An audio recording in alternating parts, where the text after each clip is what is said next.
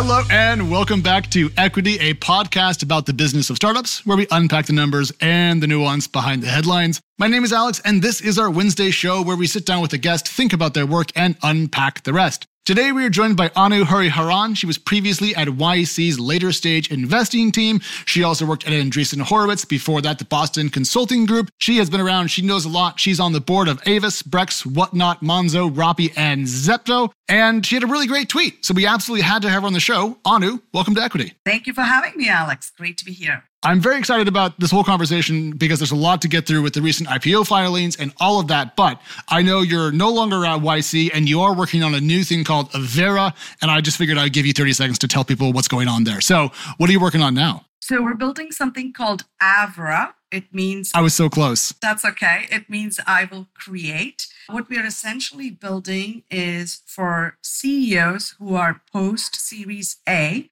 building a batch-based program to help them scale as CEOs as they're scaling their companies from 3 to 15 million in revenue and building teams from 20 to 100 plus people.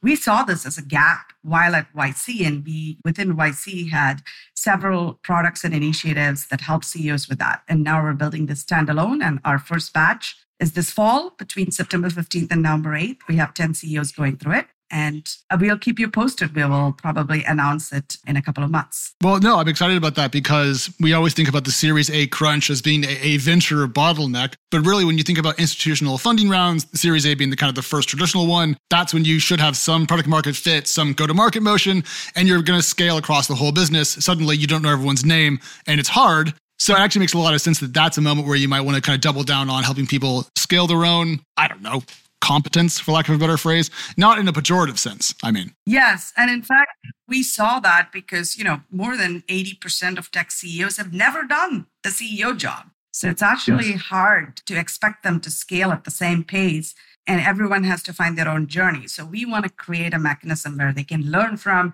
peer CEOs as well as CEOs who are 3-4 years ahead of them.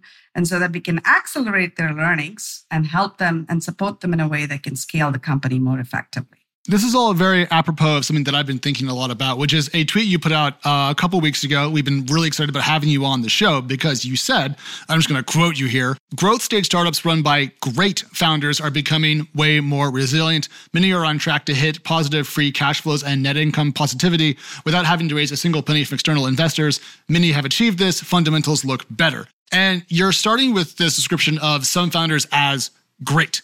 And not to nitpick your wording, but to me, great founders are grown versus discovered because everyone learns in the process, has mentors. This is why you have a board. And so when you're talking about great founders, before we get into the mechanics of cash flow and late stage and so forth, what do you mean by that? I think that there are 2 or 3 characteristics that really define great founders, at least in the way I worked with them. And I've been privileged to work with some amazing YC founders who have built and scaled large companies. And the 3 characteristics really boils down into, simply these. 1, the speed with which they move. And, the speed with which they move, you can almost dissect them into 2 parts. The velocity with which they ship. So as a young startup, you have to be constantly shipping. That's the edge you have. And the second, as you scale the company, is the speed with which you learn. So think about the last 4 years, of a startup's journey. You had the pandemic, revenues declined 70%. Then it was the boom in 2021. And then you went back to the dry spell in 22 to 23. The great CEOs are rapidly reacting to environments, absorbing new information, course correcting if the need be, at the same time making long-term bets. That's a lot to expect, but the great stand out from the rest of the pack. They're constantly taking new information. So ship quickly, which means always be very busy, responsive to the market, and being kind of like nose to the ground and getting stuff out the door. And then on the learning front, essentially never stop because as your company scales, your learning has to as well. And so great founders really are, it's a posture, ship a lot, and it's also a predilection towards staying, humble and intellectually engaged on the latter part. Yeah, and sometimes it's very important for the fundamentals of the business. So during the pandemic, when you had a decline of 70% of revenue, you could see the great CEOs really grasping that information within 2 weeks and making dramatic changes in the way they were operating, but still keeping the certain opportunities alive, but saying, okay, fundamentally, my business has changed. I've lost so many percent of the revenue. Let's make the hard calls right now till market information changes. Today, it's with AI, right? Now, every company wants to be an AI company, but the greats, for example, I think the founding team at FAIR, Max, Marcelo, and Jeff are amazing, and Daniela are amazing. So the way I have seen them use AI to improve engineering productivity, to improve their own search optimization for the website stands out versus the rest of the companies. That's what I mean by a great founding team. So going back to the 70% comment, the company that I think about that had the sharpest revenue shock, if you will, early in the pandemic, managed to somewhat gracefully decrease their staff size through layoffs and then built back up and then went public is clearly Airbnb. But you're talking about that almost as if it was a more common experience among startups. Was there a larger group of startups that had a similar revenue hit in the pandemic that you're referring to, or are you mostly thinking about the Airbnb example in that case? No, there are lots. So for example, Monzo, which is the company, the neobank in the UK that I've been at the board of and led one of their earlier rounds in 2019. They had about 88 million pounds of revenue, call it right before the pandemic. It saw a steep decline, right? Because most of the, at that time, at least, not today, but, a good chunk of the revenue was interchange. And you make better interchange when there is cross-border travel in Europe. So I think the revenue almost declined to 50 million pounds during the pandemic. And think about it. You're a young startup. You're a bank. You need cash for regulatory buffers and controls. And your revenue has declined to 50 million pounds. You may have 200 million pounds on the balance sheet, but all of that money is now reserved for regulatory buffers. So where is the money to fund the company for operations? So a lot of companies, and to give you a stat, in YC for the growth stage portfolio, we were very selective. So we made only 45 investments, but about 35% of our portfolio was at risk in March 2020. Wow. Now, by at risk, do you mean at risk of closing or just at risk of a major revenue decline? We would say at risk at the time was, hey, you have less than 12 months cash. If the current rate of decline was going to go. Because think about it. If your revenue declined 75%, but your fixed cost OPEX hasn't declined in the same amount in a week, then you are at risk. And so you're constantly taking information every week, right? So the great founders really found ways to change the dials within a week. Find leading indicators, set up new infrastructure teams for tracking leading indicators. And you have to be really careful, right? Because we didn't know at the time, was this a 1 month phenomenon? Was this a 2 month phenomenon? Was this a 6 month phenomenon? So you really have to operate the business on a monthly basis, but making sure you have enough cash to support more than 12 months and make changes. And then, ironically, right after this pandemic shock, minor recession, this 2 or 3 month period of panic, everything kind of went a little bit crazy on the venture and startup side. People turned to software to keep their business running. And so suddenly there was a massive spike in demand and there was a lot of capital available. And it seems like people had a moment of frugality, followed by a period of, I'm not going to say profligacy, but let's go ahead and say higher burn than was perhaps historically normal. And we are now seeing, as you mentioned earlier, the other side of that particular coin. And you delineated great founders as those who are shepherding their companies closer to cash flow positivity. But I want to divide that on the early and late stage axis, because clearly, if you're a pre-seed company, profitability should not be your top concern. If you're about to go public, it matters. So founders across the spectrum, when should they really begin to be thinking today more about cash preservation and profitability versus growth? Series B, Series A, when does that happen? Yeah, so I would actually delineate for early and late into 3 segments, right? So the buckets I focus on is more, hey, if you are between, call it the 250 million and the 1 billion valuation, which is where the majority of the Series Bs and Cs happen, then you have the $1 to $5 billion bucket. And then you have the post $5 billion valuation, right? So think about the company. So let me divide them into 3 buckets and I'll give you nuances on all 3. Before I go into the bucket, a stat that's probably helpful for you to know is across the startup world, and I've looked at this hundreds of data points, almost on average, startups have improved their cash runway by 50%. Meaning, if they had 18 months, they extended it to at least 24. If they have 24, they've extended it at least to 36, right? Which is, first of all, healthy. This is post 2021. So since last year, that's on average. What we are seeing is also the seed stage and Series A startups have been cutting burn more this year, maybe because funding rounds are a lot lower. The late stage started optimizing from last year itself because they knew that the valuations have dropped dramatically. So you're not seeing as much of a shift, but that's because I think some of the late stage companies are fundamentally better run. But you're seeing the seed stage correct from early this year. Why is that? Well, simple reason. First quarter of 2023, only 6% of active startups raised. Second quarter of 2023, 5% of active startups raised. The lowest we have seen since 2013. 2013 was so long ago, I kind of forget what life was like back then. That's 10 years ago. Yes, exactly, right? The lowest we have seen. So now let's take, to answer your question, what are we seeing with the late stage startups, 5 billion and above? If I put you in the great CEO bucket, which, by the way, majority of the YC growth stage portfolio that we worked with have done exceptionally well in this category. And in fact, the stat I told you, 35% were at risk in March 2020, less than 15% are at risk today, right? Which just tells you fundamentally they're running the company way better. So what have the companies like Brex and Monzo, have focused in the post $5 billion category? What happened in 2021 because of the boom, some of these startups have $1 billion on the balance sheet. Yeah. Right? And these founders are very well aware that because of the pain they went through 2020, and it wasn't easy, they're very well aware that at this point, at this scale, because they make hundreds of millions of dollars in revenue, it is all about growth supported with operating efficiency. And so a lot of these startups have enough cash that they can all hit, and that's what they've been working on, get to free cash flow positive. Now, some of them have already done that without having to raise a single penny. And some of them, a few of the exceptions are they probably can go public without even a pre-IPO round, because that's the amount of cash that 2021 gave you. So what they've all been focused on is in the next 2 to 3 years, show enough contribution margin, show pathway to, positive free cash flows while investing in growth.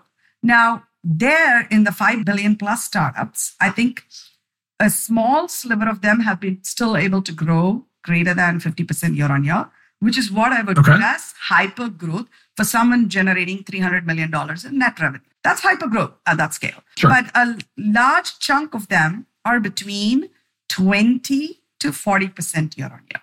And so the question now for those companies is, look, operationally, we're going to be efficient, but multiples have corrected. We're not back to 2021 multiples. I would actually say multiples are quite fair right now.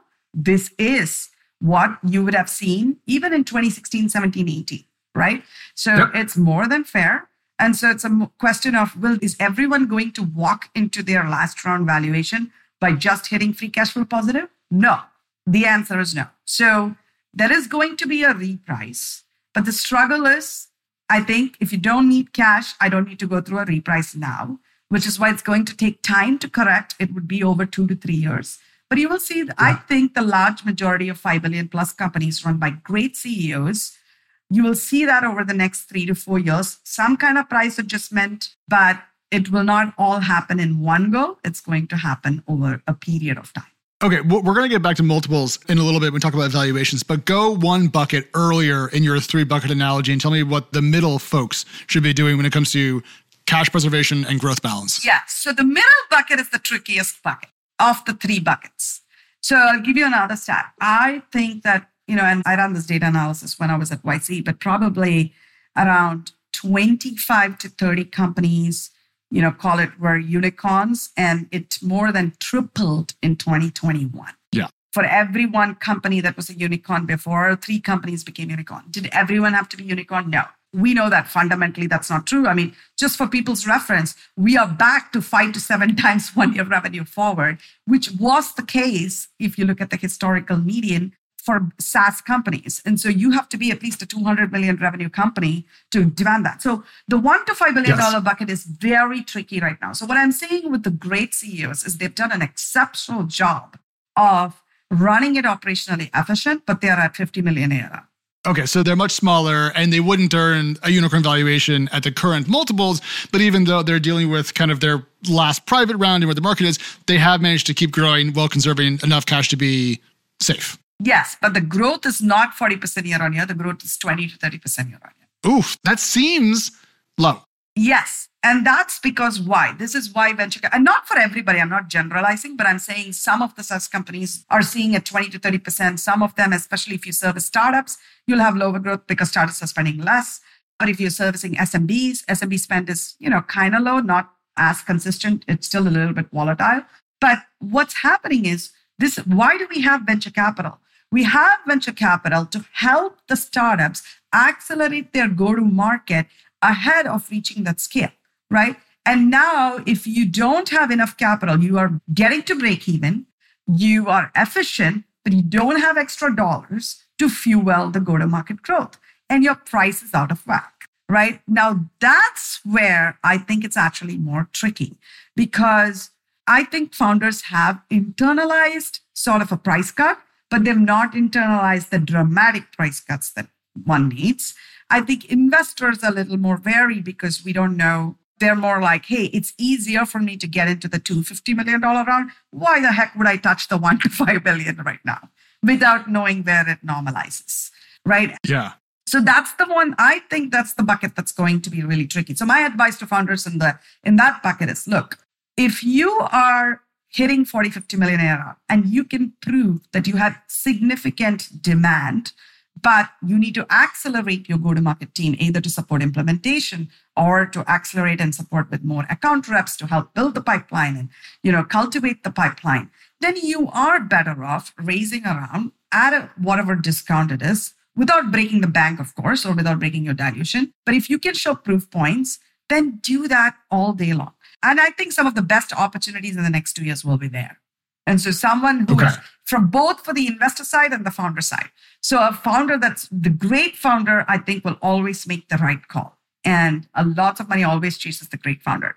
But if they can find the bold investor that's willing to reprice the company, but give them the dollars to fuel the go-to-market because they believe in the future potential, that's going to be primed for exceptional returns. Okay, so companies that are doing, let's say, around 50 million ARR, growing around 20 to 30%, are kind of in the venture no man's land because they're not growing fast enough to kind of remain interesting to venture capitalists, and they're too small to go public. So what do you do? So your point is, if they do have a solid founder and they have managed to pull back their burn to a de minimis level, they should take the medicine, raise money at a lower valuation, eat it now, use that capital to accelerate, and then essentially just go, well, what other option do we have? We didn't want to become a zombie growing at 20%, slowly, and then going public later on and no one cares. Yeah, exactly. Because, think about it. I did this at Monzo. It was so painful and I understand the pain, but we repriced the round during the pandemic because we had to raise bridge capital at a time where we didn't know how the world was going to look. And then Monzo's revenue was going to accelerate. And it was the first real significant reprice that I was personally involved with. But even though we went through that pain and it was probably 4 to 6 months of pain, in hindsight, it was probably one of the best things we did for the company at the point. Because A, we put it at a new baseline. B, they were able to use that money to get off all the risk indicators and use the extra buffer they had to fuel real operations, not marketing, but to invest in shipping more products. And today, it's just one of our best performing company in the portfolio. It's probably had the fastest growth, fully free cash flow positive. So it's when, who remembers that reprice? No one does. I remember it, but no one does. No one in the company does. And so my point to founders is, listen, if as a private company, you can put that 50 million extra to good use, take the reprice and do it because no one's going to remember it. All right. Now, I definitely want to get to that middle bucket of startups because I'm very curious how your advice differs for them. But before we do that, we are going to take a very short break. More with Anu right after this. Okay, so there's one more bucket, and I do want to talk about a couple of the recent IPOs, but let's talk about this quickly. The smallest bucket in your 3-part analogy, advice for them. Yes, so I would separate them into AI versus non-AI. I think it's not a whole class, Anu. Come on. It is. I just think the AI companies are getting way overpriced. I actually think that, I'm shocked that they're all at 2021 multiples. Maybe I'm not seeing, but the big question for me is, it doesn't matter what category you are. At the end of the day, the business model is the business model, and you're going to get valued on that. You get some premium for growth, but it's not going to be a lot, And right now we're underwriting those companies like as though they're all priced in for 150 times. Did we learn nothing? I feel like I feel like we're still talking about the last car crash. And then some people are like, well, what if you drive the next car really fast? And I'm like, guys, 100x ARR is just nuts. Yeah. I think this is why there is huge demand for anything up to $250 million in valuation, because they say, if there is a small chance the company is $5 billion, and even if I entered at $250 million post-money, I make money. But at $1.5 billion, that argument doesn't hold, right? So the $250 to $1 billion is a really tricky category. So if you are an AI company, you're getting all the attention. If you're not an AI company, you're getting no attention. That's what it is. It's as binary as it can get. So my advice to the $250 to $1 billion is the same, which is operate efficiently. Don't assume you can raise around that easily. Build relationships early with investors, so you kind of know the investors that really can see your category and can build conviction in what you're building. And then even if it's a flat round or a slight premium, but you can get that extra cash to accelerate go-to-market efficiently, not for you to go hire 3 times more people, but to fuel the go-to-market, do it. Do it all day long if there's someone willing to do it. But be prepared for those rounds to take a lot longer than it normally used to. Is go-to-market spend in the back half of 2023 going to be much more efficient than what we saw in 2021? Because one thing I heard from founders back when things were very hot everywhere was that every single advertising medium, conference, it was just all very expensive. Have prices come down there enough that putting more money into a GTM machine is just going to yield better results today than it would have a couple of years back? Yes and no. I would say, generally speaking, startups have got a lot of spend. If I look at from a startups category segment, it's not just that, I'm going to accelerate spending more on go-to-market. It's accelerate spending more on go-to-market, managing the cash runway and the ROI. So what startups have done, the ROI is the second part that's crucially important. I've seen a lot of consumer startups that used to have 30 months payback in quarter 2, 2022. Forget 2021. Even second quarter 2022, some startups had 30 months payback. Now they're down to 12 months. 30 months payback is a long time to re-earn your CAC before you're actually generating effectively income for the business. Correct. So therefore now, but they've worked on it for the last 1 year, right? They've really worked on optimizing the channels. They're turning down customers that are unprofitable. The startups, the great founders have made the hard calls. I can't generalize because there's a nuance here, but the startups run by great founders are down to 12 months payback. And so they now feel really good about investing in go-to-market selectively, small quantum of dollars in increments, but they know they can test it and they can measure 12-month increments. So what are we seeing? Convertible notes from people for these startups who have 12 months payback and are being run efficiently. But the rest of them, there is nothing. For the rest of them, so if you have suboptimal go-to-market and you need to raise cash, then you have to really ask yourself, are you ready to invest more in fourth quarter 2023? And the answer is probably not, because you probably don't have product market fit, because if you did, it wouldn't be working out that way. Two things. One, quantum of capital, I think you said, is a great phrase. I'm going to work that somehow into a headline. And two, I want to ground this conversation about cash growth in 2 companies that recently filed. One you may have heard of, given your time at YC. It's called Instacart. It's does grocery delivery, advertising, and software. Have you heard of it, Anu? Of course. In fact, the funny story is that's how I got my job at Andreessen Horowitz. Really? Tell me that. That's how I broke into venture. So I'm an engineer by training, so I started my career at Qualcomm, but I switched to venture capital from BCG in New York. And if you know anything about Silicon Valley, they don't like business school and they don't like consultants. And so people had forgotten that I was an engineer for 4 years at Qualcomm, launched the first 3G handset, built video streaming solution before YouTube, didn't matter. And so whenever I reached out to any venture capitalist or any introduction, it was a straight no. So I said, you know what? It doesn't matter. And I was doing private equity at BCG. And I was really good at diligencing different business models and companies. But I wanted to switch to tech. And so one of the New York funds had just asked me to prepare 3 Series B companies for diligence. And the one that I picked was Instacart because I thought it was a very interesting business model and that was different than Webvan. So through the work that I had done, I was debating with some of the VCs in the Valley. One of them happened to be Jeff Jordan at Andreessen Horowitz because he had written a blog post saying it may be really tough for grocery as a category to be online. And I thought what Instacart was doing was really good. And I had interviewed many drivers in New York and, taken screenshots of their store. And Apurva happens to be a Qualcomm alum. So I sent him. Oh, I didn't know that. Yeah. And I sent him a cold email and I said, listen, I'm interviewing for these funds and I'm pitching you as the Series B company. I'll interview more drivers. Can you give me a little bit of data to prove that the business model is intact? And he was very kind and he shared. But long story short, that's how I got my job at Andreessen Horowitz. So I'm very familiar with Instacart and the team.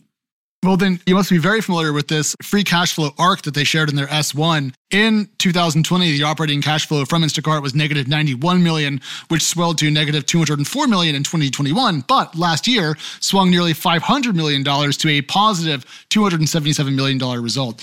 And then the other example is Klaviyo, which is going public as well. A couple IPOs filings last week. It went from negative $38 million free cash flow in the first half of 22 to positive $53 million in the first half of 23. So 2 companies going public, both around the $10, $15 billion valuation mark, depending on who you ask, and showing a lot of leverage in their ability to generate cash and stop burning it. So the question is, should startups that are in the middle to late stages, if you will, look at those results and say, okay, cool, this is super possible. These companies that I respect have done it, and they did it quickly.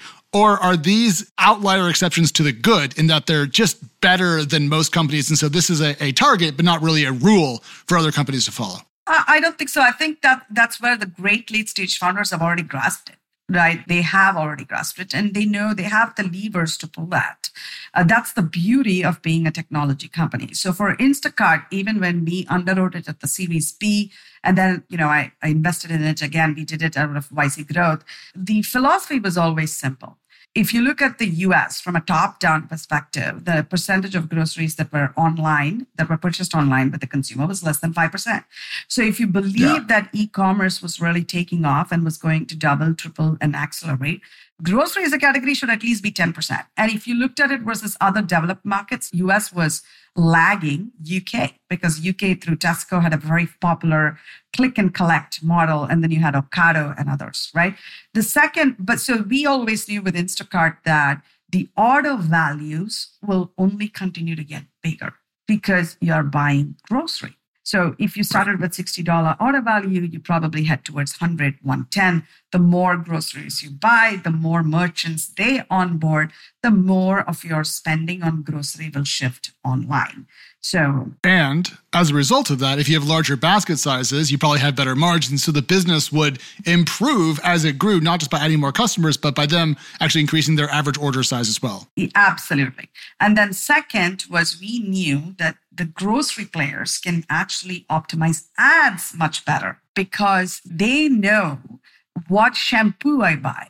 They know what soap I buy. Versus if I just walked into a Whole Foods and picked it from the store, they don't really know exactly what I bought. The systems don't integrate and work very well. So a lot of the trade spend and ad dollars from CPG we knew could actually more effectively flow to Instacart. But when we underwrote it, there was pretty much no ads business, especially at the Series B, there was none. And at the late stages, probably like it was $1 or $1.50 per order. But as you can see, it's really scaled significantly in the last few years.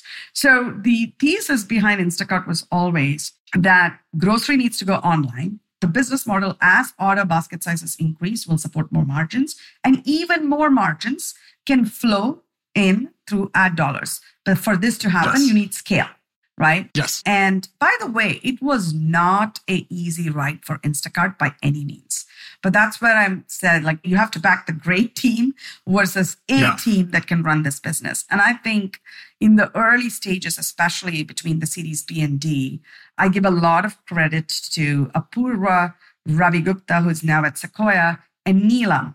The three of them, I think without them wielding that business through a very difficult 2016 to 18, I don't think the company could have existed today. Yeah. And now, if you want to look at Instacart's S1, I'm reaching into my memory here, but something like $400 million in ad revenue in the first half of this year. I think that's roughly correct. Yeah. And they're growing I think the ad business is the one that probably is helping them grow 30% year on year. Right. So, yeah, no, I mean, super high margin. You eventually end up with an AWS versus Amazon e-commerce side of things in which you have a secondary business that becomes a profit driver. Now, in the case of Instacart, I was very impressed with the numbers. Same thing with Klaviyo. It just looks super healthy, fast growth, strong cash generation, even GAAP profitability on a net income basis. Just check.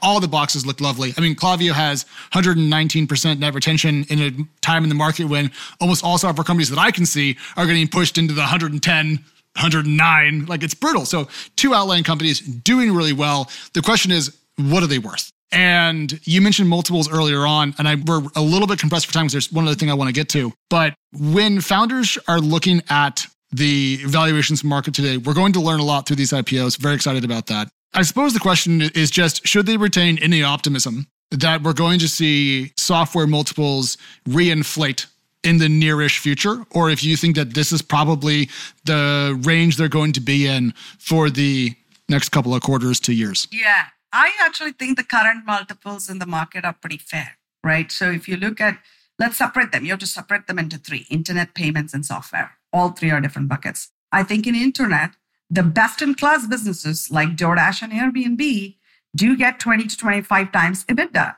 which is pretty good, by the way, if you look at the history and the median of time.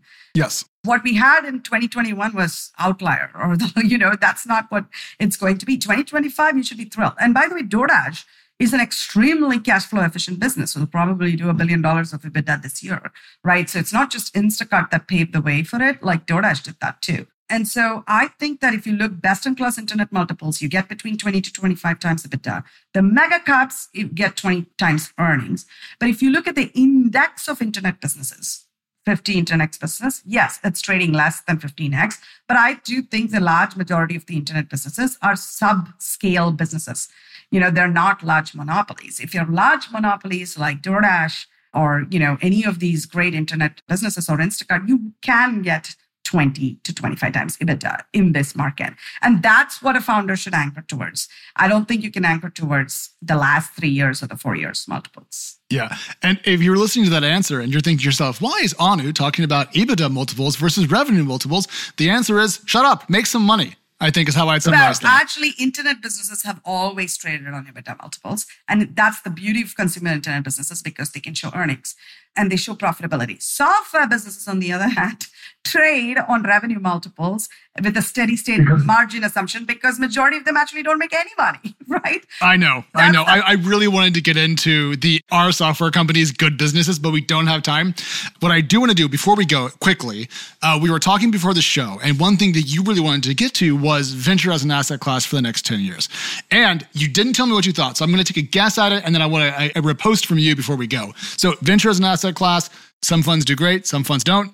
Some funds that are bigger have lower return expectations. They're putting more capital to work. Cool. My guess is that venture returns over the next 10 years for new vintage funds, starting now, are going to be great. But for funds that are mid-vintage right now, are going to be terrible. And that's my hypothesis. Hit me with your answer. I think that's true. But I would say that there is more nuance than that. I think there is a question that we've been debating and grappling. Will the venture return for the next 10 years look as good as it did the last 15 years as an industry? And my guess is, as an average as an industry, it won't. Because of the simple reason that we have way more venture funds, way too much competition, and way too much supply chasing few companies. You see that in AI. Like, we haven't even been 2 years since 2021, and it's already overpriced. And I think the fact is we are going to see the top returns are going to come from a very small set of funds that are focused on fundamentals. And fundamentals has to be you're good in one thing or two things max and a niche. Because large amount of dollars chasing few companies have never generated significant returns for an entire fund size. The problem is we have too many large funds and we have too many funds. Yeah. And so you have to really pick the differentiation. So I think the winners are going to be people who really have a product and a differentiation for founders and therefore are able to attract them at a reasonable price, right? Because that is important in the end for returns. And then for public markets, fundamental stock picking. And so we're going to go back to fundamentals over the next 10 years. That sounds great to me because I can do math. So fundamentals work. It's when I don't understand things that I lose my marbles. Also, just, as a final note on that, I think the logic of the market seemed to change in 2021, that there was going to be so much more growth for software companies in particular for so much longer, that there were going to be many more hard billion-dollar public companies launched from the venture and startup community. And that doesn't actually seem to be the case. And so it feels like we're coming down to the realization that the number of true outlier companies with great founding teams is only so big, and you can only wrap so much capital effectively around that before it becomes inefficient. And that's tough given how much money people want to put into venture. So it's not my problem, Anu, but I am going to be very curious to see how it all plays out. But listen, sadly, we have to go. We will have you back on because this was an absolute treat post Instacart's IPO, and we'll find some excuse to drag you back on the show to talk to you about it. But Anu, for folks who want to find you on the great wide internet, where should they go? On the wide internet, you can read my Substack. I put up a Substack, and you can follow me on Twitter. Cool. And we will have links to both of those in the show post. If you want those, techcrunch.com, you will find it. And that is our show for this fine Wednesday afternoon. Don't forget, if you need even more equity in your life, we are Equity Pod on both Twitter and Threads. And we are back in your favorite podcasting app Friday morning. We'll see you then. Bye. Equity is hosted by myself, Editor-in-Chief of TechCrunch Plus, Alex Wilhelm, and TechCrunch Senior Reporter, Mary Ann Azevedo. We are produced by Teresa Loconsolo with editing by Kel. Bryce Durbin is our illustrator, and a big thank you to the audience development team and Henry Picavet, who manages TechCrunch audio products. Thank you so much for listening, and we'll talk to you next time.